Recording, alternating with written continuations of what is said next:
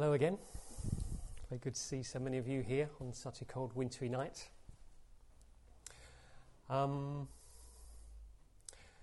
So 2 weeks ago was the last time we all met. I'll just say a few words about the first two talks to remind you who were here and to tell you about them if you weren't here. I'm only going to say a few words. So we're looking at the 5th chapter of the Sutta Nipata, and it's called Parayana, which means the way to the beyond. And the 5th chapter, as I said in the first week, is in 3 sections. There's first section called the prologue, which is a story which leads up to 16 people, according to the text, Brahmins, priests you could say, who come and find the Buddha out and ask him questions. And then that leads on to the middle section of the text, which is the main part of the text, which is a series of question and answers between these 16 people and the Buddha. And then there's another section called the epilogue. So in the first week I spoke about the first section, the prologue. 2 weeks ago I spoke about this middle section, and I'm going to carry on talking about the middle section this evening, and then next week I'll talk about the last section. So what I said was in this middle section, the question and answers with the Buddha, although just over 40 questions are asked, and they're of all kinds of questions really, the Buddha's answers tend to be quite similar. And I've picked out 2 main themes of the Buddha's answers. And last week we looked at the first of these main themes.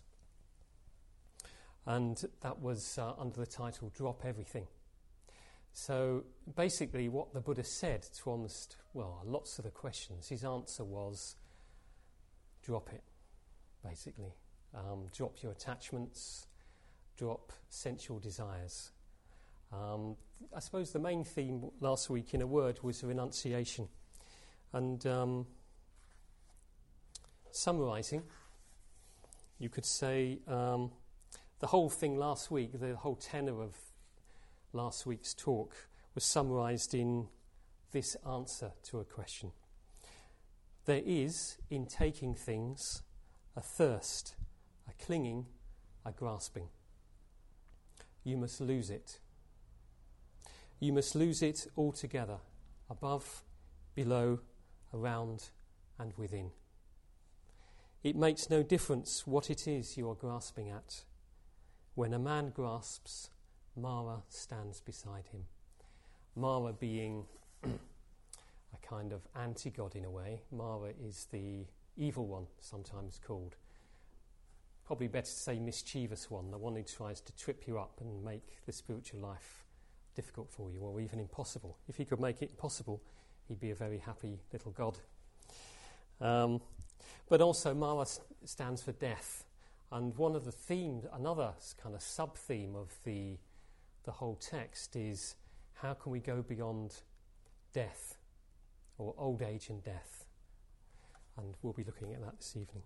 So that was last week's theme, and that's why the talk was called Drop Everything, because that's basically what the Buddha said, lose it all. I've recently thought I could have called last week's talk Lose It. I think I'd have preferred that now, actually, Lose It. And this week's talk could have been called But There Is Nothing to Lose. But actually I've called it There Is Nothing to Drop.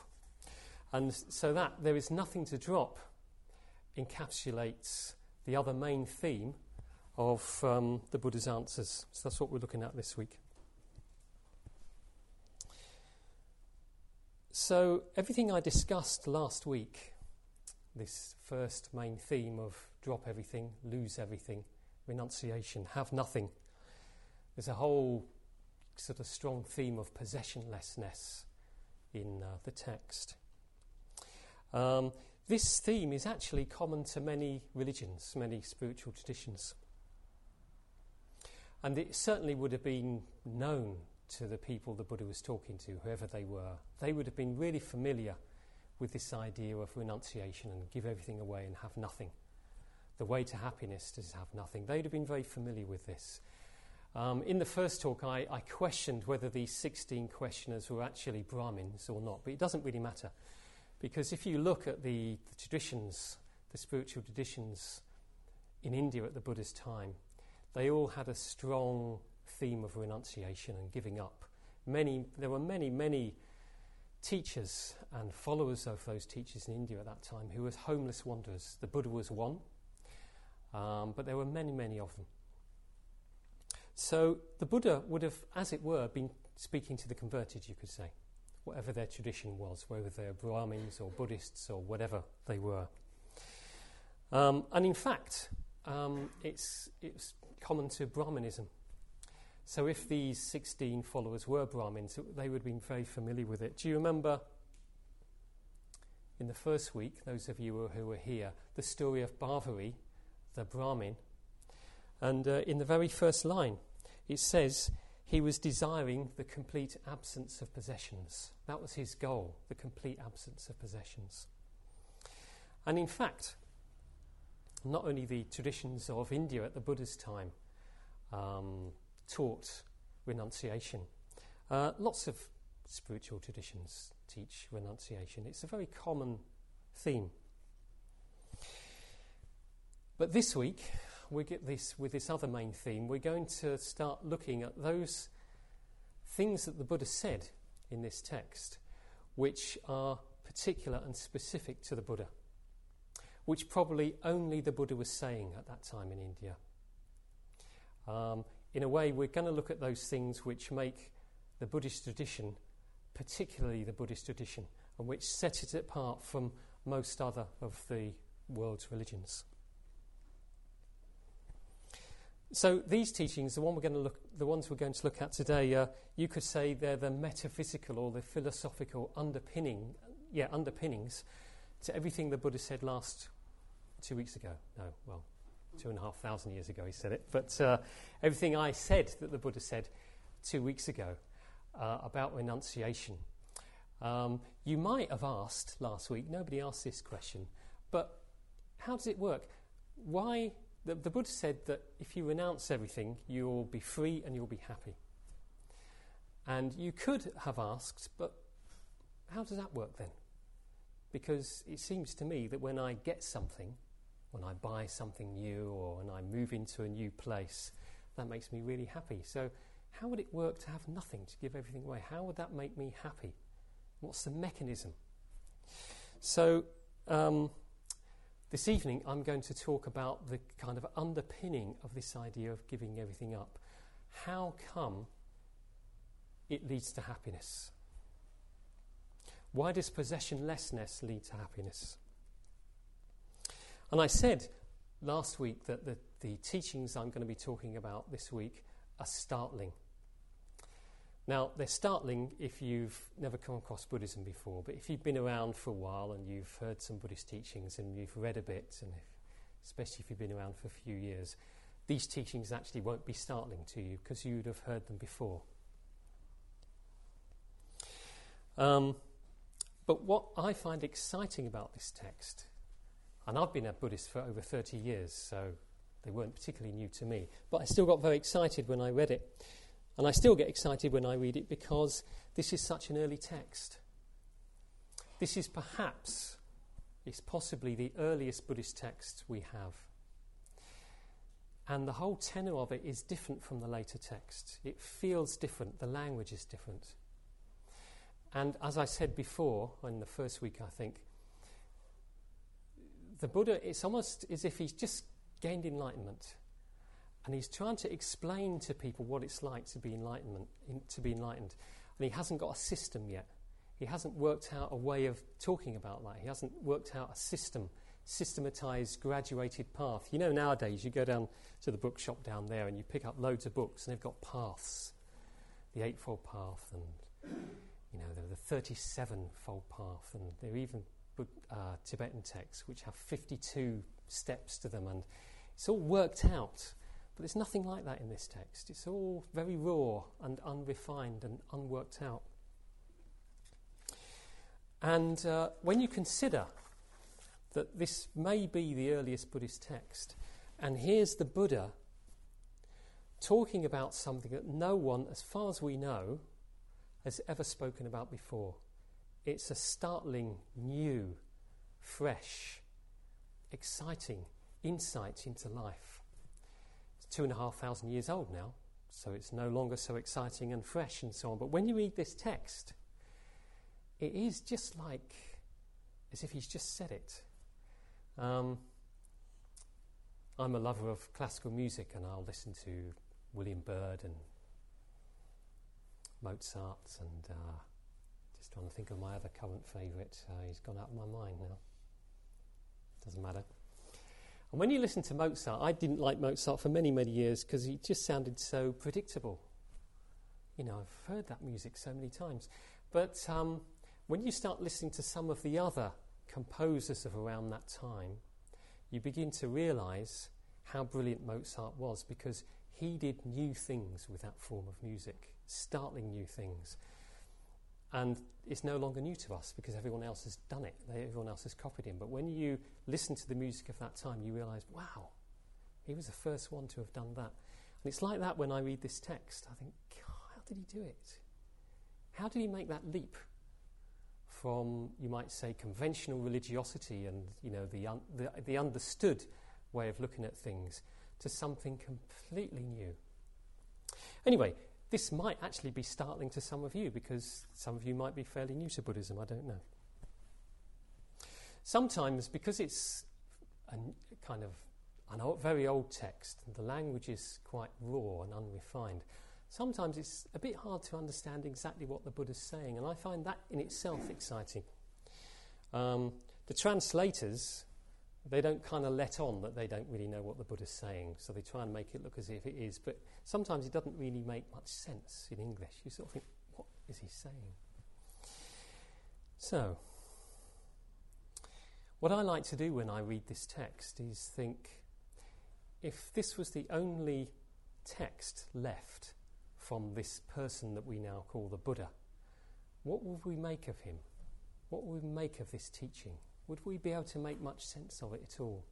And is it only because we know what the later text said that we can read into these older texts what he was trying to say?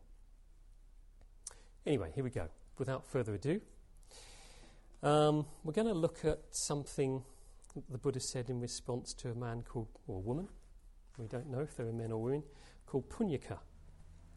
Page 120. We're going to slowly wind in to the startling teaching. We're not going to begin with that one. So Punyaka says, I have come to ask a question of the one without desire. Now this translation doesn't make this clear, but there's a nice little irony here in the other two translations I've got. They say, I desire to ask a question of the one without desire. So there's this man who's full of desire for the truth, asking someone who has no desire at all. It is this. Why is it that the wise men in the world, the Brahmins, the rulers and others, have always offered sacrifices to the gods? So, I don't know if you remember, those of you who were here in the first week, this is one of the things that happened. Bharvari, the Brahmin, gave a sacrifice. He was given a lot of dana, things, by the local village, and he gave them all away in a sort of ritual offering, a sacrifice. And he was probably sacrificing to gain merit for the gods. So this man, Punyaka, or this woman, is asking, why do people do that? What happens? You know, how does that work? And the Buddha says, these men were always making offerings to gods because as they grew older, they wanted to preserve their lives as they were. So these people were offering sacrifices to the gods, placating them, praising them, praying to them. Because of the problem of old age, and of course with the problem of old age, a bit later on, comes death. So essentially what the Buddha's saying is that kind of spiritual life, when you're offering things up to the gods, when you're praying to the gods, so that you can carry on in your life, is essentially, it's a worldly ambition. It's not really spiritual. What these people want is more of the same. It's almost like, in this case, the spiritual life is a way of keeping oneself intact. Nowadays, we offer up our sacrifices to other things, don't we, to keep from getting old. The local gym. How many people in the local gym? Health food shops, cosmetic counters, and plastic surgeons. So instead of offering to the gods, oh, please keep me young and keep me going forever and ever, which is what we all want, isn't it, really? We know that the gods aren't going to do it now, so we offer our sacrifices to other things. So the Buddha wasn't interested in this. He wasn't interested in a spiritual life which was about carrying on and on and on and on. The Buddha taught something completely different, and it's almost mysterious, as we'll find out as the evening goes on. We'll find out what the Buddha was interested in and teaching is actually quite mysterious, very subtle. So I'll carry on with this question and answer with Punyaka. But Master, said Punyaka, did they ever get beyond old age and birth by making all these careful offerings? So here, this is interesting. Not only old age, but birth. So this harks back to the ancient Indian tradition of believing in rebirth. That with old age, then came death, then came another birth. So the whole idea of the spiritual life was to get beyond that round, that sort of circular thing of birth, you get old, you die, then you're born again, over and over again. So the Buddha says, their prayers, their praises, their offerings and aspirations were all made on a basis of possession, of reward. They longed for sensual pleasure. These men, these experts in offering, were delighting in the passion for becoming. These men could not go beyond getting old and being born. So their prayers, their praises, their offerings and so on were all made on the basis of possession and reward. So basically what the Buddha's saying is they were living their spiritual life for themselves. They wanted something for themselves. They wanted a reward. So it's essentially egotistic. They wanted rewards for being good. And I suppose that's quite a common way of understanding the spiritual life, isn't it? If I'm good, if I'm ethical, and if I meditate every day and give dana to the centre and stuff like that, then I'll be a good person and I'll be rewarded somehow. There'll be a cosmic reward. Maybe I'll carry on looking a bit young, and maybe I'll live for a bit longer, and that'll be what happens.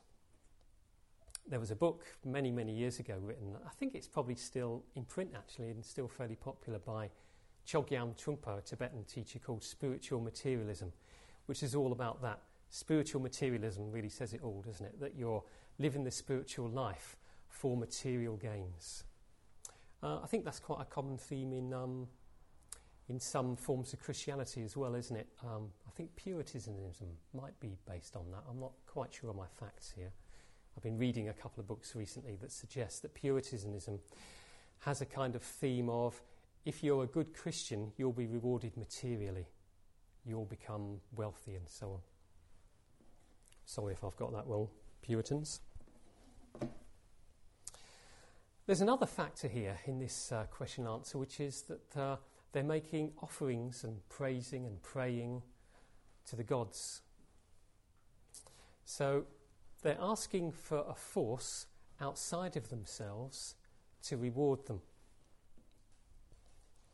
So you could say that what's happening here is there's this kind of magic. They're hoping that some external force is going to have an effect on their lives. So, in a way, a lot of religious life and religious understanding is on the basis of magic, that if I placate these gods, these external beings, they will reward me in some way. So the Buddha, one of the things that the Buddha did in these teachings and also in later teachings is that he took the emphasis away from external powers, external gods, and he brought it back to you as an individual. The spiritual life is yours to practice. No one else is going to do it for you, not even gods and goddesses. And if you remember in the first week, there was Bharvari, the Brahmin. A goddess appeared to him and told him about the Buddha. So it's like he went to the goddess for help, and she said, well, I can't help you actually. You'll have to go to the Buddha, who's actually a human being, and he'll tell you how you can do it yourself. So the Buddha took the spiritual life away from these external powers, these external forces, right back to oneself. And specifically, it was back to your mind. And the first words of the Dhammapada, famous Buddhist text, is, mind is the forerunner of all evil states. Mind is chief. Mind-made are they. If one speaks or acts with a wicked mind, suffering follows one, even as the wheel follows the hoof of the draft ox. And then he says, mind is the forerunner of all good states. Mind is chief. Mind-made are they. If one speaks or acts with a pure mind, happiness follows one, even as one's shadow that never leaves.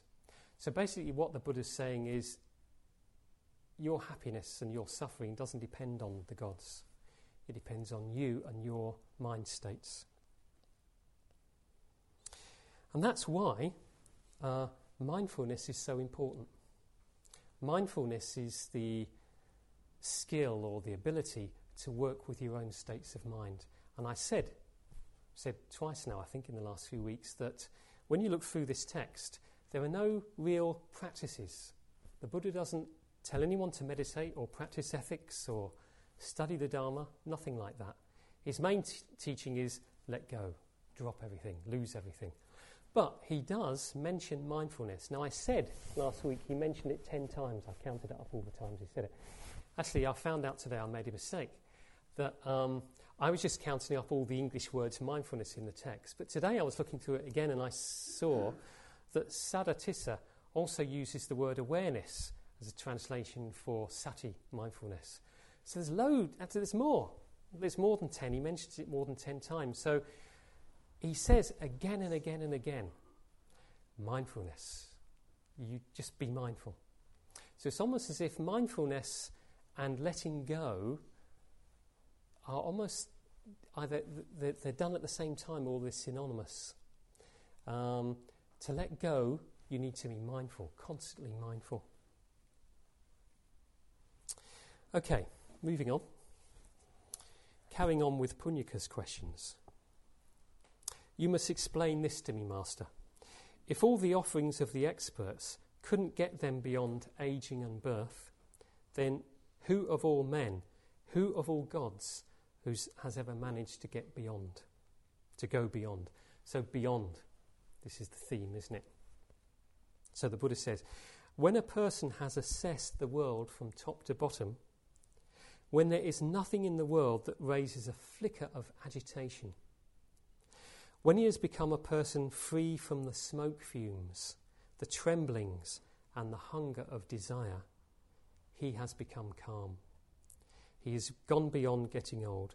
He has gone beyond being born. So I need to say a few words about this. He who has assessed the world from top to bottom. Don't quite know what the original Pali is for this word assess, but I think it's something to do with awareness. If you're really aware of the world in every direction.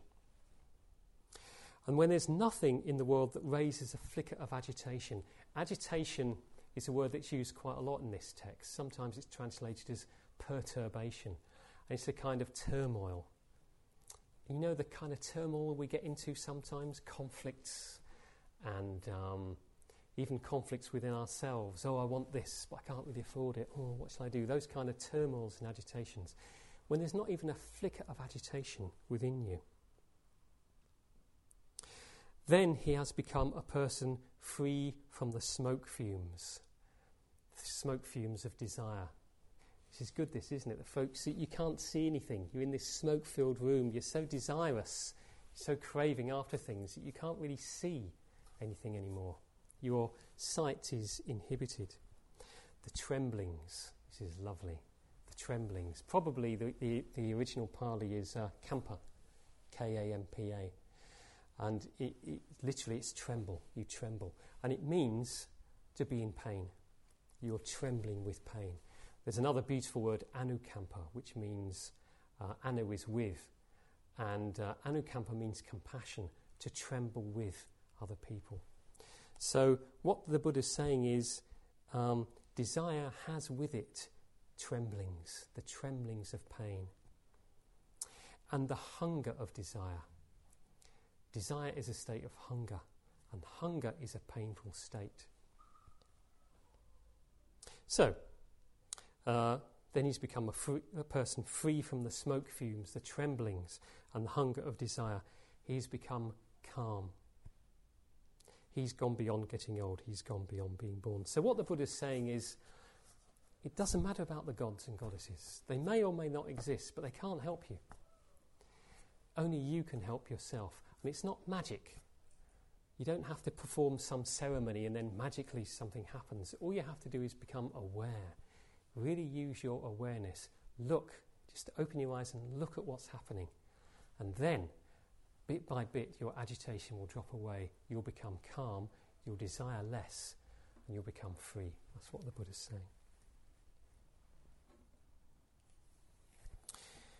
Okay. Somebody else asks. This one is Moggaraja. I think we might have had him before. Man of Shakya, he said, I have asked about this twice before without receiving an answer from the wisdom eye. The wisdom eye is the Buddha. But I've heard that if a wisdom god, that's the Buddha again, is asked a third time, then he will give an answer. So this is really interesting. This man, Moggaraja, has already asked twice the question he's just about to answer. And the Buddha has not answered. So why is that? Well, there is a tradition with the Buddha that sometimes he doesn't answer a question. And there are different reasons why he might not answer a question. But there's the case of Bahia, who was another religious homeless wanderer who travelled a long... Actually, it was a very similar story to Bhavari. Bahia was living on the coast of India, and he was well looked after by the villagers, and they really respected him. And one day he sat down and thought, I wonder if I'm enlightened. And a goddess came and said, no, you're not. So they do have their uses. And he said, oh, okay. So, is there anyone who is enlightened? And she said, yep, there's the Buddha. We had this 2 weeks ago, didn't we? The Buddha is fantastic. And so he said, well, can I meet the Buddha? And she tells him where he is. So this Bahia travels for days and days, perhaps weeks on end, hundreds of miles across India to meet the Buddha. And he eventually gets there. He's weary, he's probably hungry and thirsty. And there's the Buddha. And he goes up to the Buddha and he says, Buddha, and I can't remember the question he answers, but he asks the question, Buddha, tell me this. And the Buddha didn't answer him. So he asks again, can you tell me this? And the Buddha doesn't answer. So I'll tell you the reason why the Buddha doesn't answer. The Buddha doesn't answer because he's on his arms around, he's collecting food. He's begging. And it was the Buddha's sort of tradition, really, to do only one thing at a time. So when he was begging, he didn't speak. That was the whole tradition. So Bahia didn't know that, so he asked the Buddha twice. And then he says, look, I've come a long way, and I could die at any time. You know, how we don't know how long we're going to live, so can you answer my question? So the Buddha then answers his question. He gives him a pithy teaching, and Bahia becomes enlightened on the spot. Fantastic. And then 2 hours later, he's killed by a bull.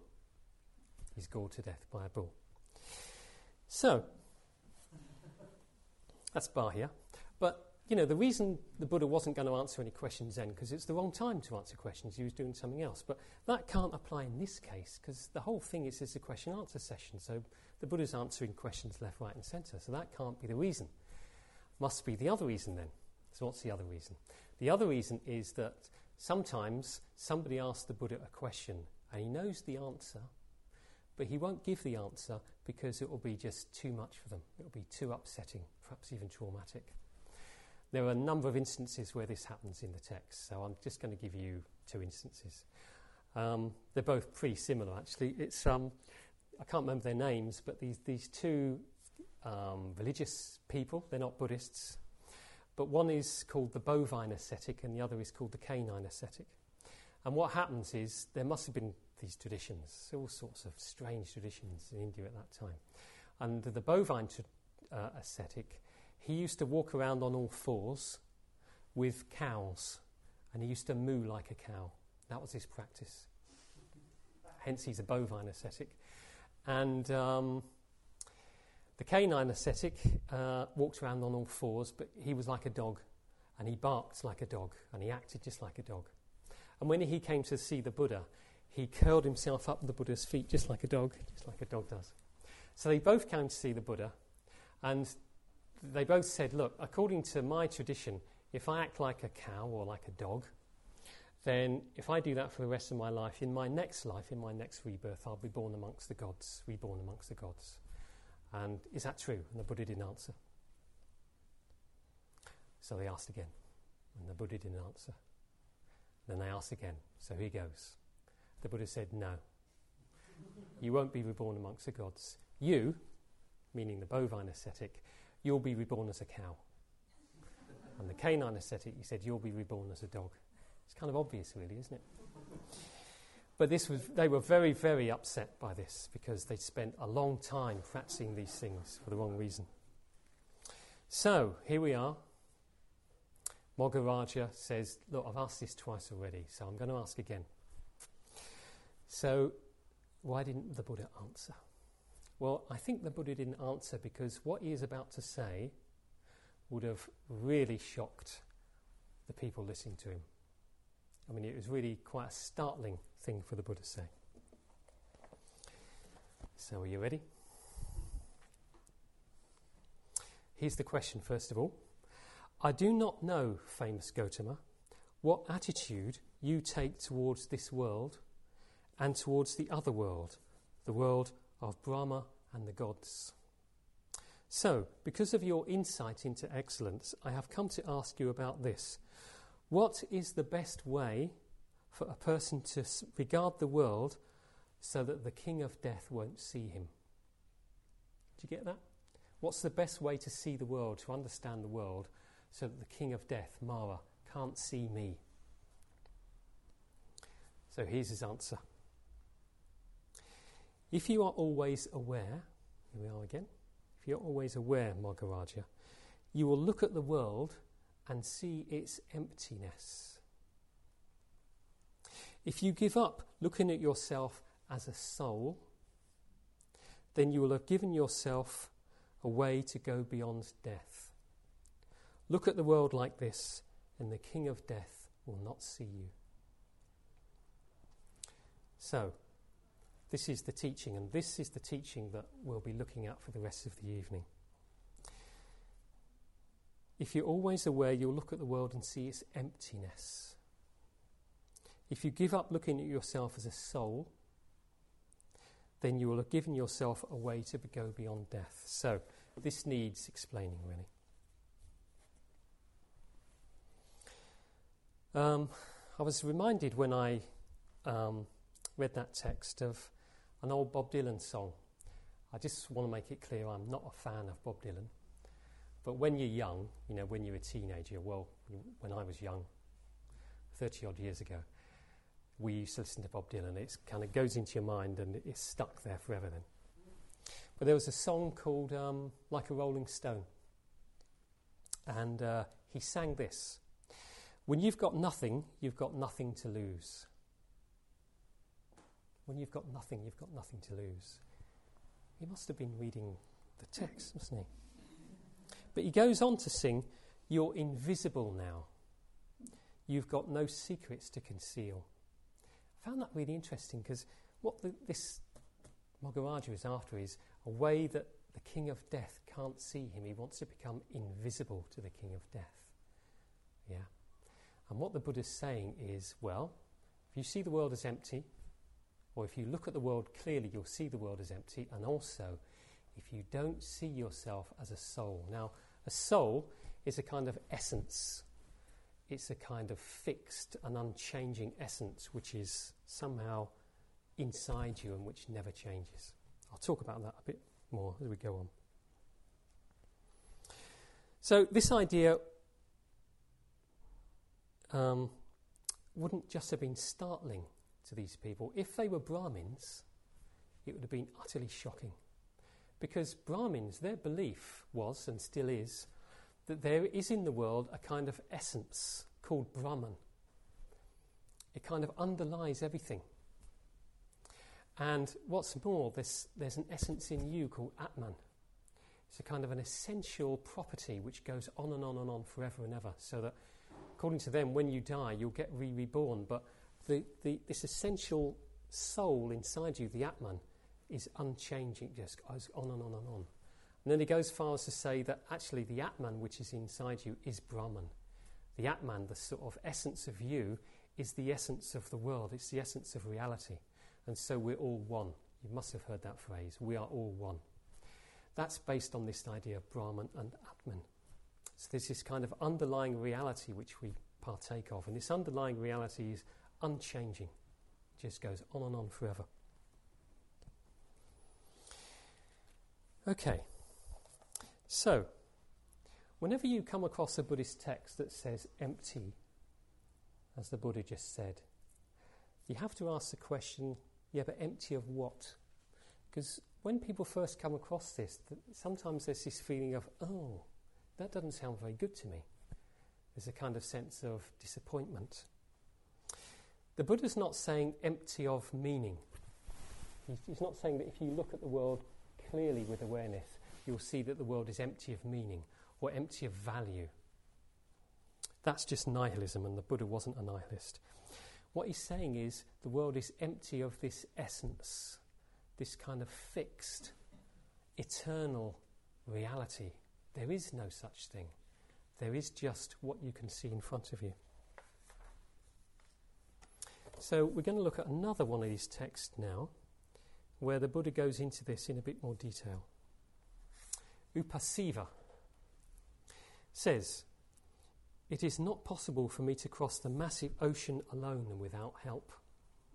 You are the eye that sees everything. Please tell me what I can use to help me across the ocean." The Buddha's answer: use these two things to help you cross the ocean: the possession of nothingness and the awareness that there is nothing.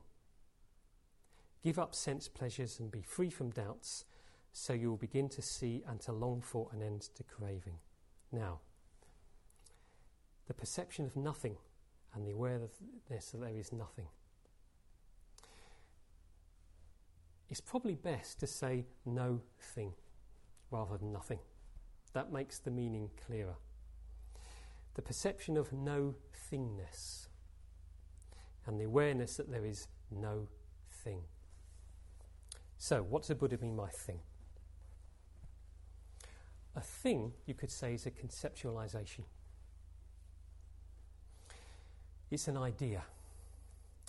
And we've got loads of those. The whole world is made up of conceptualizations and ideas.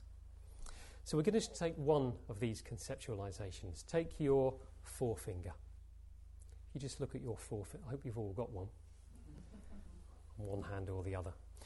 Okay, you've all got. And when I say forefinger, you know exactly what I mean, don't you? You always look. Everyone's looking at their forefinger. So let's just look at it for a while. What is it? What is this thing we call a finger? Well, it's made up of different elements, isn't it? There's the skin. You can feel the skin, see it. And there are the little hairs on the back of the finger. So it's skin and hairs. There's the nail at the end of the finger. Just beneath the skin there's flesh. And there are muscles. Probably cartilages and sinews. Maharshraddha's here. I'm careful what I say about what's inside a finger. I'll have to keep to what I actually know. Bones.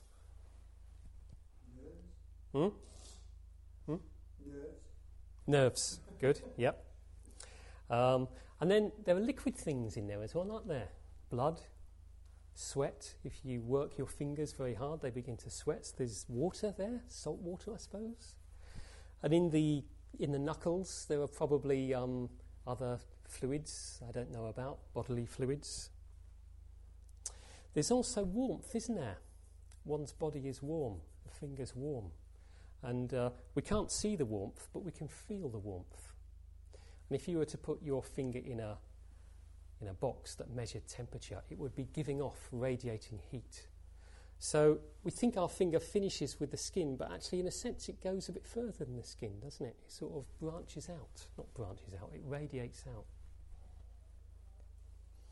So there's all these things that make up the finger. But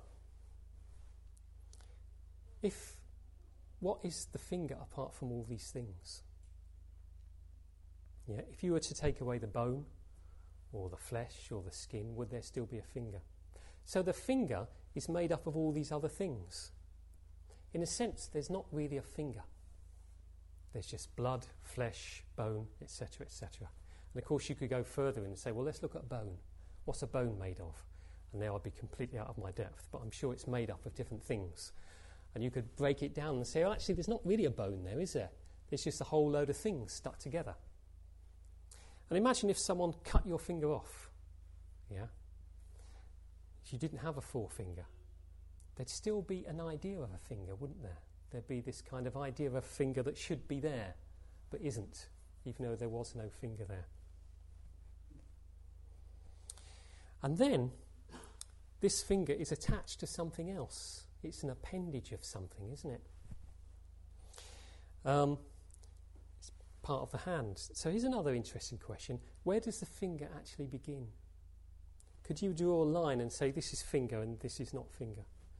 Is it just that side of the knuckle or is it that side of the knuckle? Which of this is the finger? Or is it arbitrary?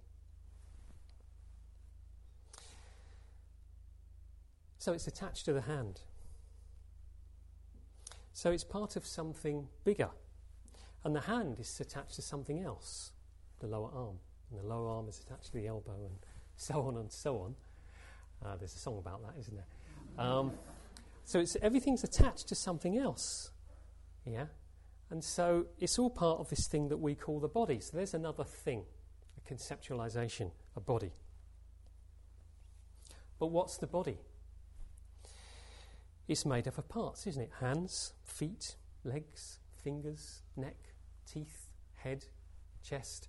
Loads and loads, hundreds, thousands of different things making up this body. Apart from all these bits and pieces that make up the body, could you say there's a body apart from those? Well, you couldn't really. So if you started taking apart a body, at some point it would be senseless to call it a body, wouldn't it? So where did the body go? Where was the body in the first place? I hope you're following this. I was thinking this through this afternoon. I could follow it at the time. But then the body's part of something else too, isn't it? When we conceive of a thing, we conceive of it as being somehow separated off from everything else, like the finger. We think of a finger and it's almost like in our mind there's a finger. But actually the finger doesn't exist on its own, can't exist on its own. And the body's the same. The body can't exist on its own. It needs a world to be part of. So if there was no oxygen, there could be no body. If there was no sunshine, there could be no body. If there's no water, there could be no body. No gravity, there could be no body. So the body is actually a part of a whole thing. So the body, even the body, isn't a separate thing. And then let's start thinking about the self. We often think of the body as being the self, don't we? You know, I'm me, meaning this body's me, the shape of me, the size of me, this is what makes up me.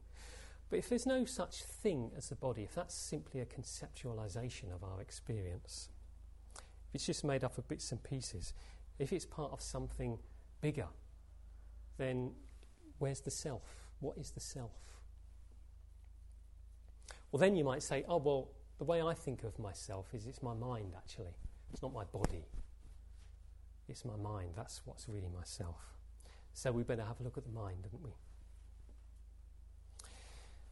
So what we think of as the self is also a conceptualization. It's as if we tell ourselves a story about ourselves. We've got this constant story going on about who we are and what we are. So in my case, the story I wake up with and tell myself all day to keep myself going is I'm tall, 6 foot, male, grey hair, middle-aged, Buddhist, good speaker, not very computer literate, director of a company called Breathworks, likes time to myself, and so on and so on. This is who I think I am. But like the finger, whereas all these things are sort of true, it's true that I'm a Buddhist and that I'm middle-aged and so on. It's not the whole truth. It doesn't really encapsulate who I am, can't encapsulate who I am. In fact, these ideas, this story that I tell myself, actually limits me. It's as if I'm constructing myself as I go along all the time. And anyway, these ideas change over time. I didn't used to be middle-aged, I can assure you. I used to be young. I didn't used to be grey. I had wonderful blonde hair when I was young. I didn't used to be tall.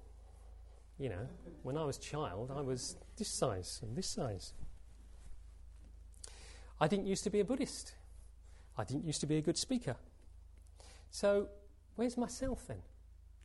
Who am I if I wasn't those things once and I am now? Was I not myself when I wasn't tall? What's happening? Who is the self? What is the self? So, okay, the self is changing then. It's a changing self. So, but is there an unchanging self behind all these changing ideas of who we are?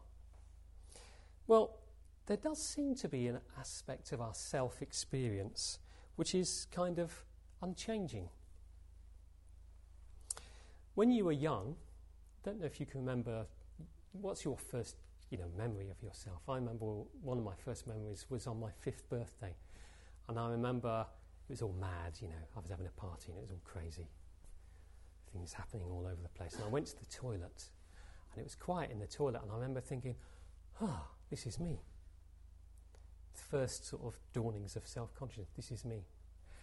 And I think back to that and I think, well, it's exactly the same experience I have now when I think this is me. It's almost like inside I'm the same person, watching myself get older. And it's always a surprise to me when I look in the mirror and think, hey, who the hell's that? How could that have happened? What happened to my hair? What happened to all these? Hey, this isn't me.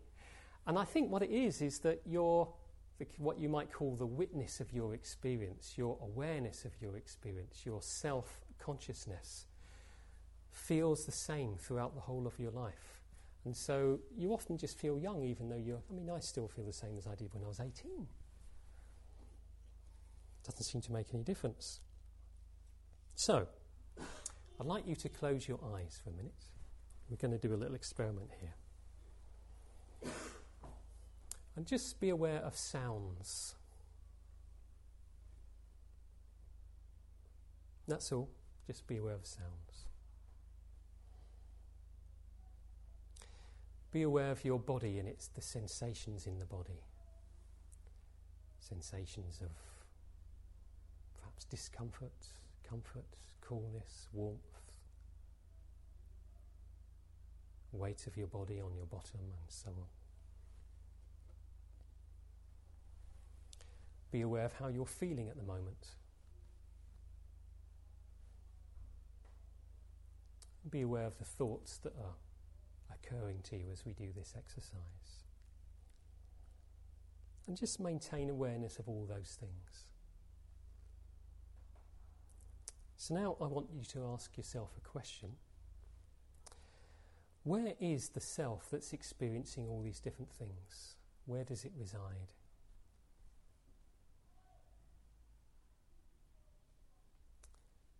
And what does it look like? Does it have a colour? A shape? A texture.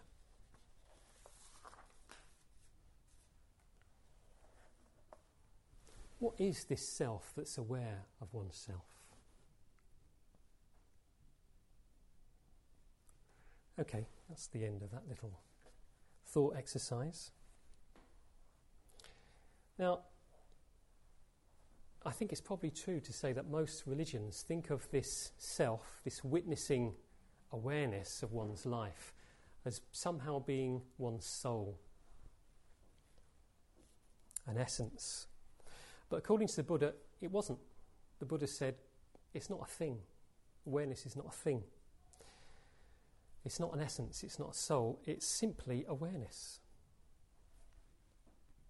So when the Buddha says there is no self, he doesn't mean that you don't really exist. This is all a figment of somebody else's imagination. You don't really exist in reality. He's not saying that. He means that you don't exist in the way that you often think that you exist. He means that you don't exist in the way that you conceptualize your experience. He's not denying your experience of having a self.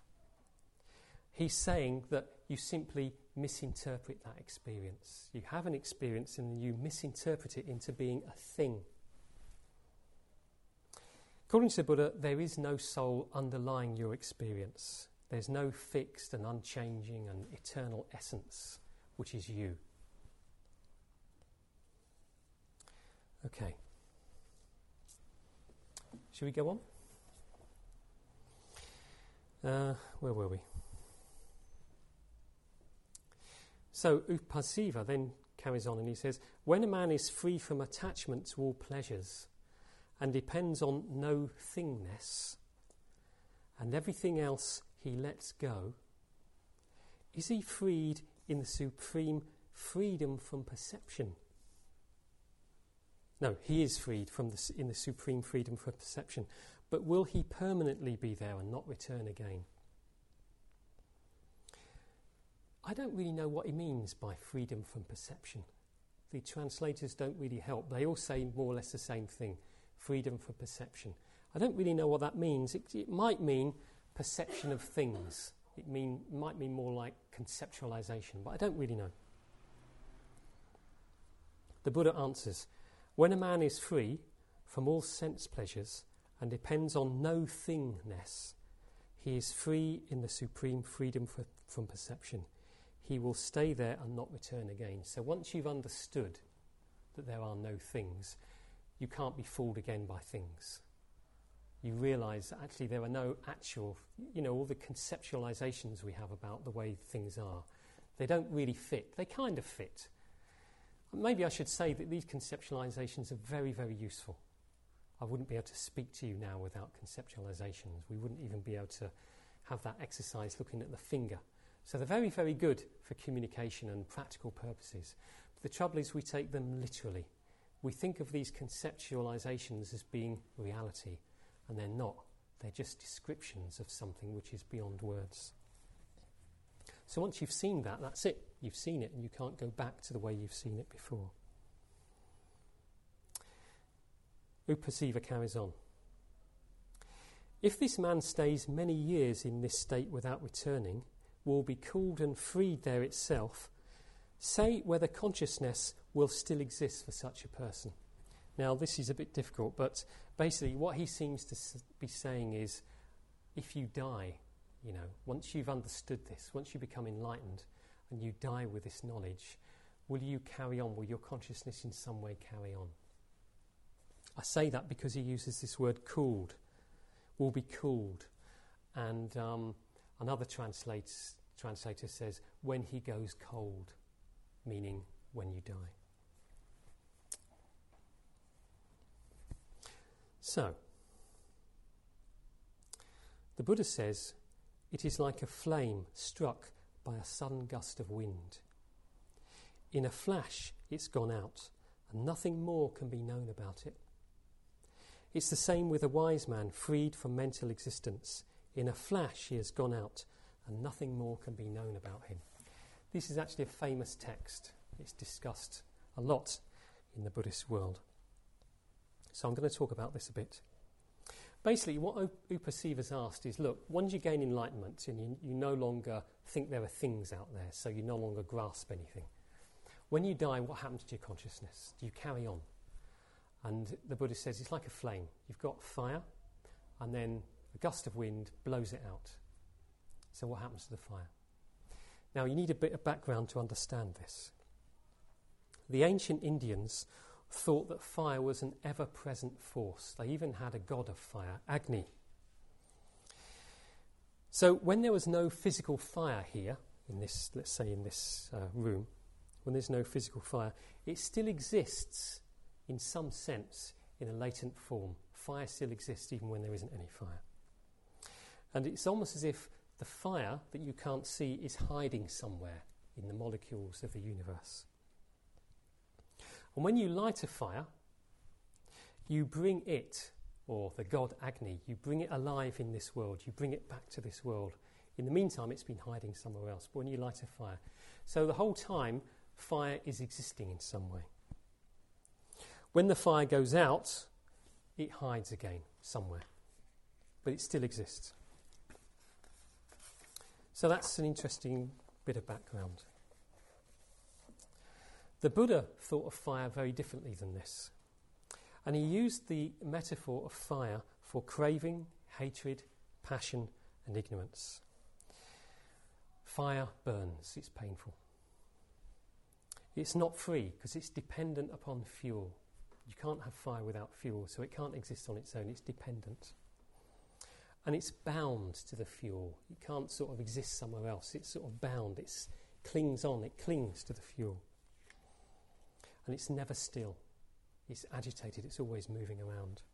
So for this reason, and others probably, he used fire as a kind of symbol for craving, attachment, passion, and so on. And interestingly enough, this word nibbana, you probably know it more, it's popularly more known as nirvana, the Sanskrit word nirvana. But in Pali it's nibbana, which is a synonym for enlightenment. It actually literally means blown out or extinguished.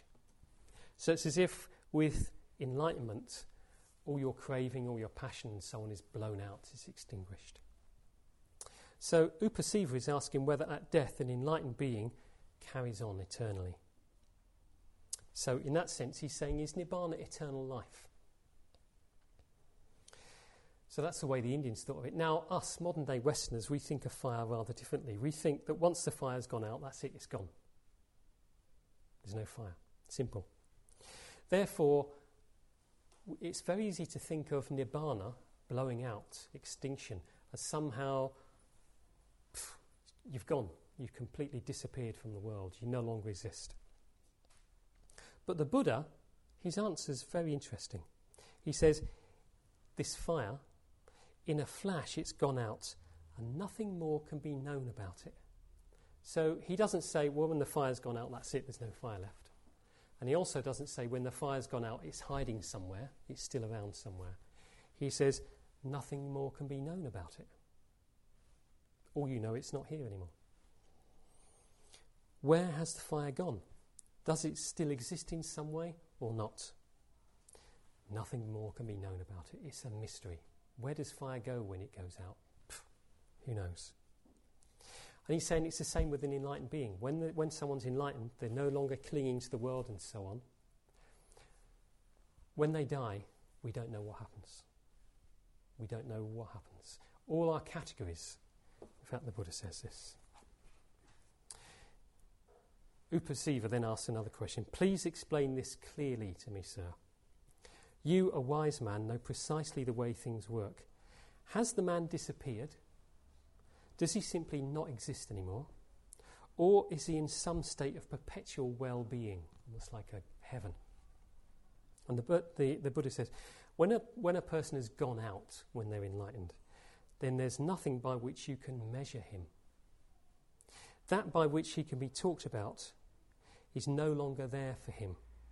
You cannot say that he does not exist.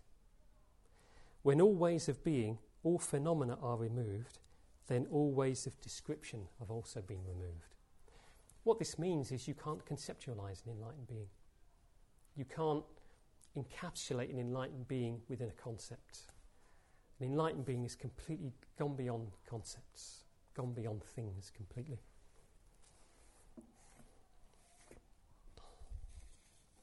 Is this difficult? You following? Okay, one more. Kappa. Page 126. You'll have to tell me it's difficult because I really love this kind of stuff.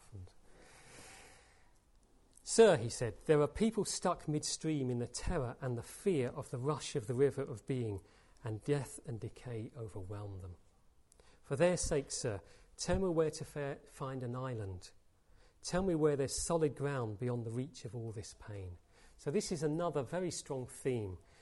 The terror and the fear and the rush of the river of being. This idea of water taking you and, you suffering.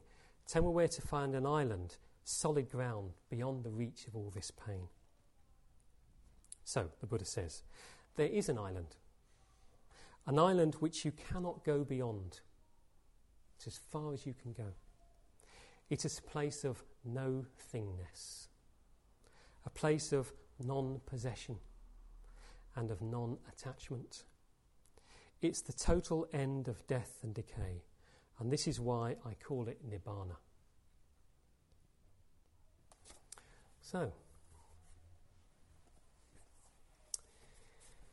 this island, this solid ground, is a place of no thingness, non-possession and non-attachment. It's a place of safety. I found this really interesting because usually when we're after a place of safety, when we're after a refuge, we cling on to things, don't we? We cling on to ideas, really, ideas of safety and permanence, careers and pensions and houses and all these things which will help us. But actually the Buddha's saying, nah, actually they don't help you. And we know that's true, don't we? You can have a pension and then somebody like Robert Maxwell comes along and you haven't got a pension anymore. You have a house and there's a natural disaster and you haven't got a house anymore. You come home and it's not there anymore. It does happen to people, doesn't it? So these things aren't really 100% safe. The place of safety can only be reached by realising that in reality there are no things. It's just an idea that there are things. There aren't any things really. There's just no thing. What that means on the positive side, I think, is that life is a flow of energy. And if we try to grasp it and try to make it into a thing, it constantly eludes us. Have you had that experience? Trying to, oh, this is great, isn't it? Let's make it last forever. And, a few hours later it's gone. Okay, couple more. Nanda. Page 124. Right, this is very interesting. How are we doing for time? Do you think I should stop? It's nearly 8:30. I could do the rest in 2 weeks, in next week, couldn't I? Let's have a show of hands. Who wants me to carry on? I better carry on. Many people, he said, talk of wise men, who they say are living in the world. What do you think about this? When they call someone wise, are they talking about his knowledge or about the way he lives? Good question, Nanda. That's a good question, isn't it? What makes someone wise? Is it their knowledge? Is it what they know? Or is it the way they live? The Buddha says, and this I found very surprising. To the experts, the word wise has nothing to do with the way a person sees things, or with what he has been taught, or with what he understands. To me, Nanda, a wise man is one who has disarmed, who lives in seclusion without the tremble or the hunger of desire. This was a real surprise to me when I read it, because hasn't all the other... In the rest of the text, the Buddha's saying knowledge, isn't he? Isn't he talking about wisdom? And here he's saying, no, that's not important. It's the way you live that's important. Phew. So then I thought, well, maybe what he's talking about is knowledge is important, but anyone can seem wise, can't they? Anyone can be clever. and come out with a bunch of words which sound good. What's really important is the way the person lives. If you're with someone for a while and you see that they're constantly not grasping and so on, then you can infer that they're wise. But if they just talk about non-grasping all the time and then think, oh, it's a cake, I'll have that, then maybe they're not so wise. But I'm not sure if that's what he does say, really. It's a difficult text, this. So then there's another question. Then, Master, said Nanda, there's another question I must ask you. All religious teachers and Brahmins have talked about the way to be pure. So this is an Indian way of understanding wisdom, purity. Some have said that purity comes from world views and from teachings. Some have said it comes from good deeds and religious rituals. Others have said it comes from other things. What would you say, sir, that these men living in this world who taught these things have gone beyond birth and aging? Would you say, sir, that these men have gone beyond birth and aging? So what he's saying is, all these people, religious teachers, they say that purity comes from views and teachings, understandings, teachings, good deeds and religious practices. So what do you say? Is that what happens? The Buddha says, I would say this about religious leaders who teach that views and teachings, deeds and rituals, or anything else will make you pure. I would say that these men living in this world have not gone beyond birth and aging. So what the Buddha is saying, that anybody who teaches anything, views, teachings, anybody who teaches practices and precepts and good deeds, they haven't gone beyond. Few. But Master, said Nanda, these men who teach that purity comes... now before we go on to this bit, I remember now. I was going to say something else about that. So the Buddha seems to be saying, actually, there's no path. No good deeds, nothing you learn about, no practices, no rituals will make you pure. Well, what else is there if you have a path? What else can there be than these things? These are the things which make up a path, aren't they? Make up a religion. And the Buddha's saying, no. Okay, so we're going to slip to another text here.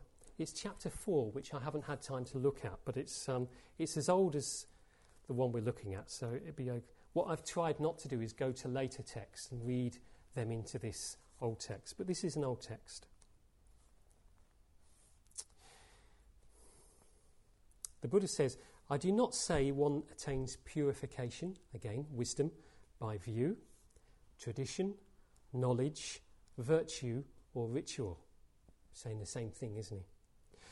But then he says, nor is it attained without view, tradition, knowledge, virtue, or ritual. So it's not attained with them, and it's not attained without them. Where does that leave you, What can you do with that? Now, I said a few weeks ago that some of these translators, they read into these old texts later teachings, and that's exactly what Saddhartis has done here. He's a good Buddhist monk, and he knows his Dhamma, he knows it. And he hasn't actually translated the next bit, he's rendered it. He's put something in which isn't there. It is only taking these factors as the means and not grasping them as ends in themselves that one so attains and consequently does not crave for becoming. So what he's saying is, the Buddha says, view, tradition, knowledge, virtue or ritual, you can't attain purification through these things, which is, in other words, through the spiritual life. But then he says, but nor can you attain it outside of these things. And what Saddhartissa says is, what he really means is that you do have to practice these things, but you have to be careful not to grasp them. But that's actually not what the Buddha said. So, what can we make of this? To be honest, I'm not really quite sure what we can make of it. It's almost as if the Buddha's saying even the idea of a path leading to purification, leading to insight, to wisdom, has to be dropped. Because even the idea of a path is a conceptualization, isn't it? So if we see it as a thing I think this really touches the nub of it. If we see the path as some kind of thing that we're hanging on to, then it becomes not the path anymore. I think that's what he's saying. It's interesting, in later Buddhist literature, the Buddha talks about the 4 upadhis. Do you remember the upadhi from 2 weeks ago? Upadhi was attachment. And there are 4 kinds of upadhi.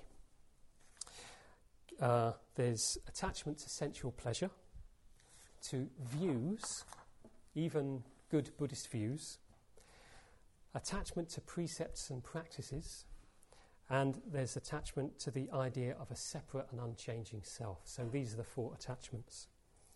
So what the Buddha seems to be saying here, before he's even dreamed up this list, is whatever you get attached to, that will hold you back. Even if you're attached to yourself as living the spiritual life, that will hold you back. And again, in later Buddhist literature, you find this idea of there are 2 kinds of Buddhists. There's someone who's on the path, and there's someone who's no longer on the path. In other words, they're enlightened, so they're not on the path anymore. So perhaps the Buddha is talking to a bunch of very advanced beings who no longer need a path anymore. Or perhaps he isn't. And I suspect he isn't actually. I suspect that he began his career talking in these very uncompromising terms about the spiritual life. There's no path, folks. There is no way to gain enlightenment. Just don't get attached to anything at all. And don't make your spiritual life into another thing that you have to carry around with you like a suitcase. Oh, I'm living my spiritual life with this burden on my back. Because if you do that, you're going to get nowhere. That seems to be what the Buddha's saying. The spiritual life is not about hanging on, clinging on to things. It's about freedom. One last short text, just to finish off really. In every direction, Ajita asks, the rivers of desire are running. How can we dam them, and what will hold them back? What can we use to close the floodgates? I'll give you the answer, I suppose. The answer. Any river can be stopped with the dam of mindfulness. Coming back to mindfulness, just awareness. I call it the flood stopper. And with wisdom, you can close the floodgates. So here we are again, back to mindfulness and wisdom. Mindfulness is a dam, and wisdom actually closes the floodgates. I was thinking a bit about freedom. And what the Buddha's saying is that mindfulness restrains. It restrains desire. That's what mindfulness actually does. But actually what the Buddha's really after is freedom. So there's this kind of paradox, isn't there? The Buddhists, we say, in order to become free, you have to restrain yourself. So how does that work? So I've been thinking a bit about this, and I came up with an idea, which probably someone else has come up with. You know, every new idea you come up with, a couple of years later you read it in a book, don't you? Someone else came up with it before you. But the idea was the sense of 2 kinds of freedom. There's horizontal freedom and there's vertical freedom. And horizontal freedom is that sense where you just do what you feel like. Oh, I think I'll go out to a pub now. Off you go. Oh, I think I'll leave the pub and I'll go home and I'll watch the telly, and you just do whatever you like when it occurs to you. That's a certain kind of freedom. But that kind of freedom doesn't really lead anywhere. You just stay on the same level all the time. It's horizontal. There's another kind of freedom which the Buddha was really interested in, which is what I call vertical freedom. It's a kind of freedom of depth. And you get to that freedom by restraining yourself, by not letting yourself do whatever you want whenever you feel like it. There's a certain amount of restraint that leads to complete freedom eventually. So mindfulness, you could say, helps you with restraint, and wisdom helps you with complete freedom. Wisdom is knowledge. So in a sense, knowledge is important, isn't it? Wisdom is important. I mean, the Buddha said earlier that the way you live is more important than knowledge and what you've learned. But actually, maybe you could say there are different kinds of wisdom. There's the wisdom that you hear from other people. Then there's the wisdom of actually seeing things as they are. Surely that is really important.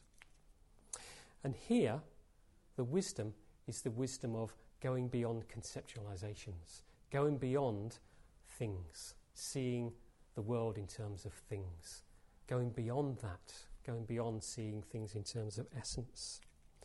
When you see that, then it's easy to drop things, because you see that in reality there is nothing to drop. And dropping things through wisdom helps you to see that there are actually, in the end, no things to drop. So it helps you to loosen your grip on things. Now, I can't resist one last thing from my current favourite book, How to Be Free.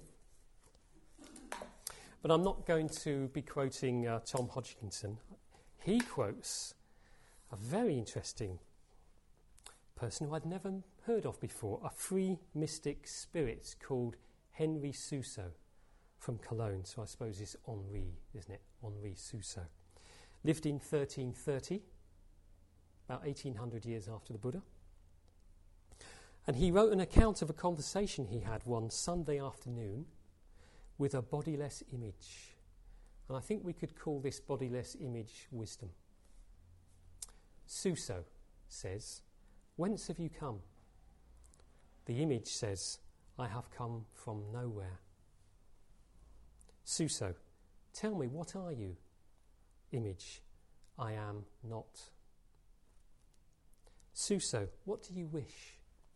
Image, "I do not wish." Suso, "This is a miracle. Tell me, what is your name?" Image, "I am called Nameless Wildness." Suso, "Where does your insight lead you to?" Image, "Into untrammelled freedom." Suso, "Tell me, what do you call untrammelled freedom?" Image, "When a man lives according to all his caprices, without distinguishing between God and himself, and without looking before or after." Now, in a way, it's a pity he brought God in, but he would be, because he was a Christian mystic. Of course he would bring God in. But what does he mean? What is untrammelled freedom? When a man lives according to all his caprices. Now, a caprice is a whim, isn't it? It's something you just follow. It's that kind of horizontal freedom that I was talking about. But the image is wisdom. And when you've got wisdom, you can do whatever you want. There's no need to restrain yourself, because you're not fooled by anything. So we, ignorant beings that we are, we need to restrain ourselves. There's something over there, I want it. Someone with wisdom would see, well, why do you want that? There's nothing actually there. There's nothing for you to grasp. So at first, you need to restrain yourself. But once you really understand the way things are, you're completely and utterly free. So there is nothing to drop.